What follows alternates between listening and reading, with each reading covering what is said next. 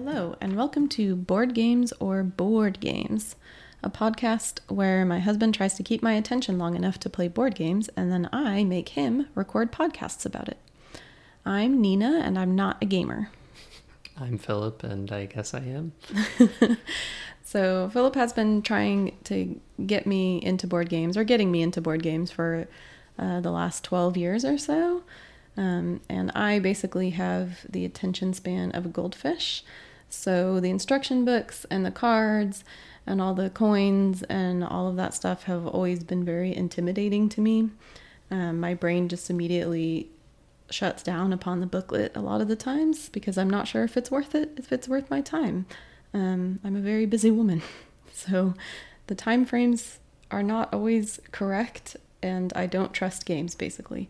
So we're going to use this podcast to motivate us to play some of the 50 games that we have sitting on our shelf and do something together. And then Philip will describe the games to you and how they work, and I will tell you if they're good for non-gamers specifically. All right. The first game that we tried for this podcast, I had played once before. It was new to Nina, and it is Above and Below. Above and Below is an adventure/city builder game released in 2015. It was published by Red Raven Games, and as is the case with most of the games from Red Raven, Ryan Lockett is both the designer and the artist. It supports 2 to 4 players and plays in about 90 minutes. In Above and Below, you control refugees that have just fled their previous village, which was ransacked by barbarians. They're attempting to rebuild above a cave system that they've just recently discovered. You'll take actions to recruit new villagers, construct new buildings, and explore the caves, which is pretty much the main hook of Above and Below, hence the name. When you explore, one of the other players will read a randomized encounter from the list of about 200 or so. You'll get a bit of flavor text and then a couple of prompts, and then depending on how you roll, you might be given something that'll help or hurt your efforts.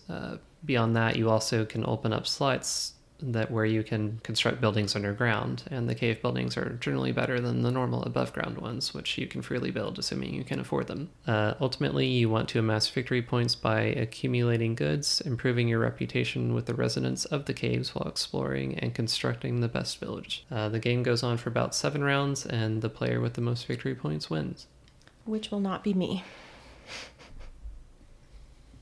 So I actually set this game up this time because Philip was on bedtime duty with our oldest daughter, so I was the free one to set up. And I will say, one part of games that I do like is actually setting them up for some reason. The organization of it makes me kind of happy, and I like organizing the games afterward. It's the middle part that's hard. But I will say that the setup and reading the instructions took about 30 minutes for me when I had not played this game before, and I'm not, super familiar with setting up games. The play actually was pretty close to 90 minutes, so I think that part was fairly accurate if you already know how to play. On this type of game, as I was setting it up and reading the instructions, and I will also say reading the instructions out loud myself does help me focus on the game. If someone else is reading it to me, I am lost and I will never find where I am, or I'll just have to ask the same question over and over again, and they'll have to keep going back and reading it again.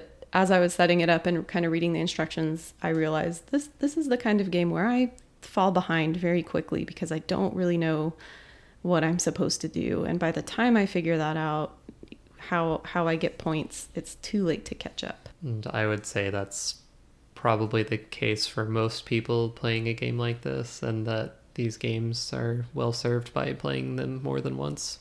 But yeah. Yes. That's what Philip would say. I will say that at one point, Philip gave me some hints that helped me figure out something that I could do to get some more points that I didn't see, and did get me a little bit closer. And also, I did want to point out that the thing I did the best at was building a reputation, which is because I am cool. Philip is nodding because he agrees. Our final score was I had 35 points and Philip had 38 points. So I did lose, but not by a lot. Mm-hmm. which is great. But see, okay, so Philip says the more you play it, the better you get. But I feel like the more I play these kinds of games, if I'm playing it with the same people, the better they get. But I continue to just be lost. And so then like this is probably the closest my score would be if we played it again. I would just lose by more. I just don't know how many games you've played multiple times. Fair. That is true. But I also don't have a very good memory, so that plays into it some too, probably. So what did you like about it? Yeah, I like the theme, and as with all the Ryan Lochte games that I've played, which I guess is just 2 of them, this one and Islebound, really like the art. Really bright colors, just a kind of soft appearance overall. Just, I don't know. Yeah, art makes me happy. Yeah, and there seems to be kind of a shared world, larger universe, I guess, between Above and Below and Islebound, as well as another game which I haven't played called Near and Far, which is kind of the sequel to Above and Below. So that's pretty cool too. So if you like one, you'll probably enjoy the others. I think that the length was right about where it should be, and that it wasn't too short where I didn't feel kind of cut off, but it didn't overstay its welcome. It goes on for 7 rounds, I think. Yeah. And that comes right about where it should. You're just kind of reaching kind of the culmination of what you are going to try to do, and any further than that and you would just be kind of amassing points, and it wouldn't really be that interesting, I don't think. And of course the main hook of the game, the exploration, and I really enjoyed that. The randomness and the world building that gives the game is really good. Yeah, the exploration part was really my favorite part. The going into the caves and then reading from the little exploration book, little stories. I really like those little storytelling elements that just really added some fun flavor. And I definitely did more exploring than I probably needed to, just to get to some of those stories. And also, sometimes you get some cool stuff out of it. But I did enjoy that part. I'm a librarian and I like to read out loud. So that part was fun for me. And also Philip did a voice too, so that was extra fun. Yeah, that was probably my favorite part. But yeah, and I also liked the art. I'm trying to think what else. I think pretty good decisions that you have to make. Not too many, not too few. You're limited. It's kind of how many actions you can take is limited by how many villagers you have, but how many villagers you can really support is limited by how many beds you have in your village. So there's kind of a chain of things that you have to decide and really build things up to where you can do well at the latter rounds. The chains are what I'm bad at. Games with chains of things you have to do. It's called engine building, which isn't really what this game is, but... The other thing we talked about was, it is competitive, obviously, but you're not really interacting that much with each other. Yeah, this game's kind of a little bit of a multiplayer solitaire, as the term is, meaning that like what I do, what decisions I make doesn't really affect the options that the other player has, with a few limitations, or rather a few exceptions. There's a limited number of buildings that you can choose from. So if I build one that you're planning on building on your next action, then that's something that you have to adapt to. There is a mechanic that we didn't use at all where you can try to sell one of the goods that you've harvested. And I don't see that coming into play very much with just 2 players, but we didn't use it in any case. Yeah, I'm anti-trade in games. I don't like to have to barter with people. I guess I kind of like games where you're competing but mostly playing by yourself, because I'm bad at interactions, and usually those interactions usually go poorly for me if it's competitive. So I actually don't mind the less interactiveness, I guess, of it. Yeah, we definitely didn't use the trading, and I probably wouldn't use it even if other people were using it that I was playing with, because I wouldn't understand why I was supposed to do it.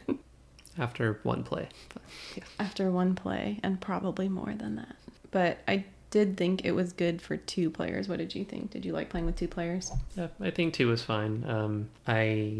I could see the game being maybe slightly a little bit better with 3 players. I think if 4 players, it might go on a bit long, just because you're waiting on 2 more people to make their decisions. And also, I don't think it would gain anything from 4 people, just because, like I said, the decisions that other people are making aren't affecting what you have to do too much. Although I guess there will be, buildings will go out that much faster with 4 people, so it'd be different. But in any case, I don't think it really suffers with 2. Yeah, and for the foreseeable future, we will be playing 2-player games since we're not really hanging out in person with anyone right now. Luckily, we do have a pretty good stock of 2-player stuff on our shelves that we can go through that we have not played yet.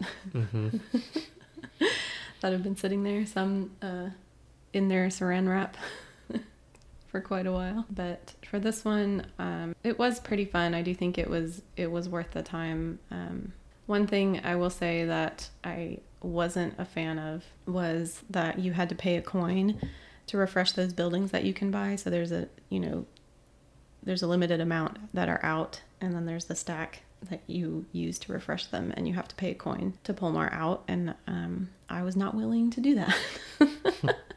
I told her that's a fairly common mechanic in games like this, because it's just one more decision space where the person has to weigh whether it's worth it to them to get more options when it's their opportunity to build things, because you can pay the 1 gold without actually taking an action. The only cost is the 1 gold, and so you kind of decide if it's worth it to you or if you want to risk someone else having the opportunity and getting a good building that you didn't get to choose. And I was willing to take that risk. But I also just always had less gold because I wasn't good at getting goods to increase my allowance. So, for our rating system, is there anything else you wanted to say before we move to that?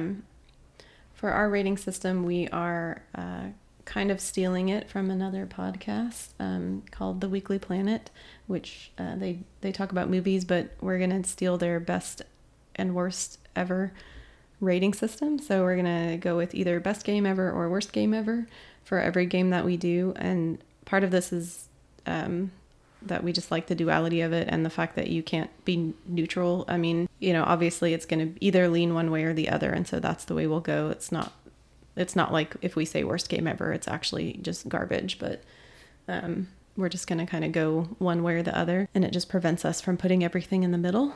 So for me, for this game, Above and Below, I would say that it was the best game ever, because I would be willing to play it again, depending on who we played with.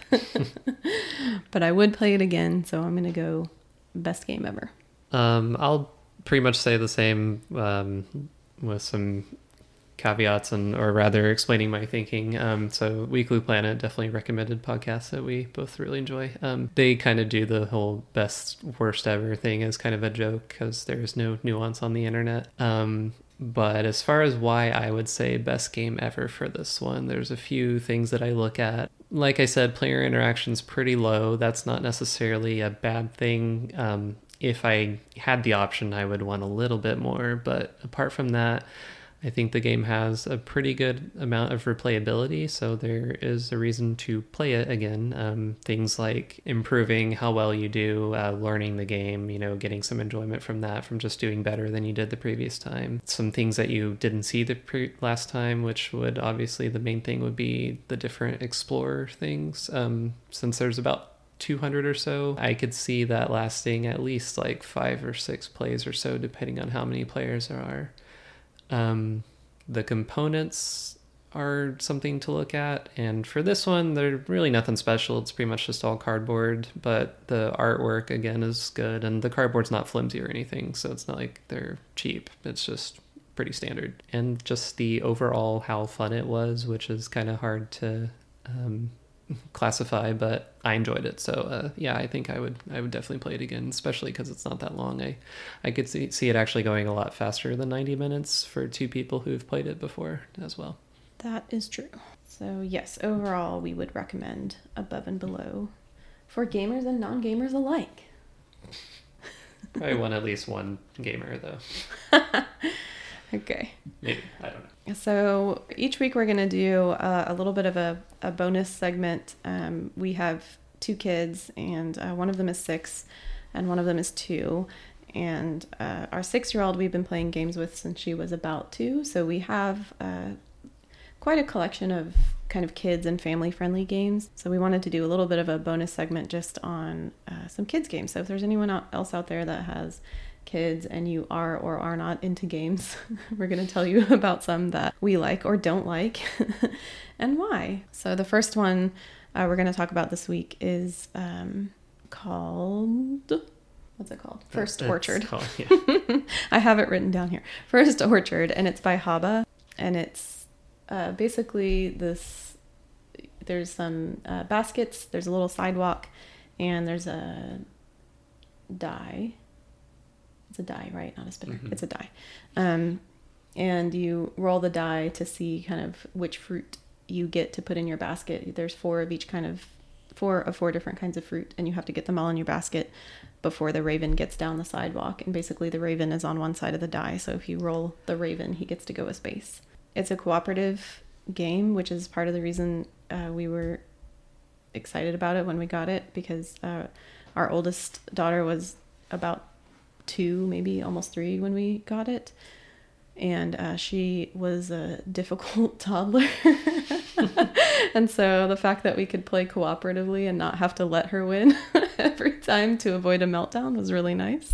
Do you have anything to say about it? Yeah, from what I've seen, most of the Haba, or if not all of the Haba games, would probably be pretty solid recommendations for this sort of thing. Younger kids, and I'm sure they have games that go to older children that we don't yet have experience with. But yeah, My First Orchard really appeals to the 2-3-year-olds.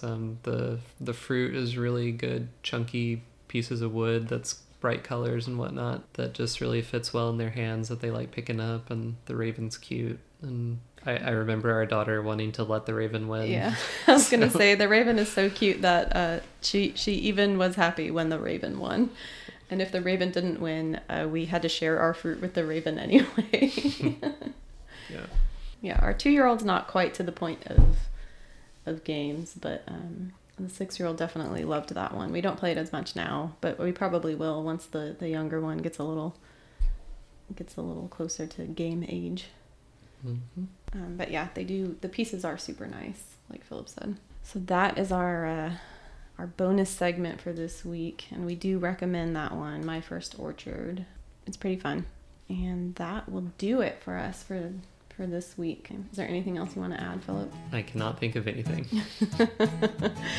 Okay, cool. We're going to figure out an outro, but we didn't yet, so we don't have it right now. So for right now, we will see you next time. Bye. Keep playing. Bye. Keep playing. Sorry. I'm going to keep that in right there. No. Keep this in.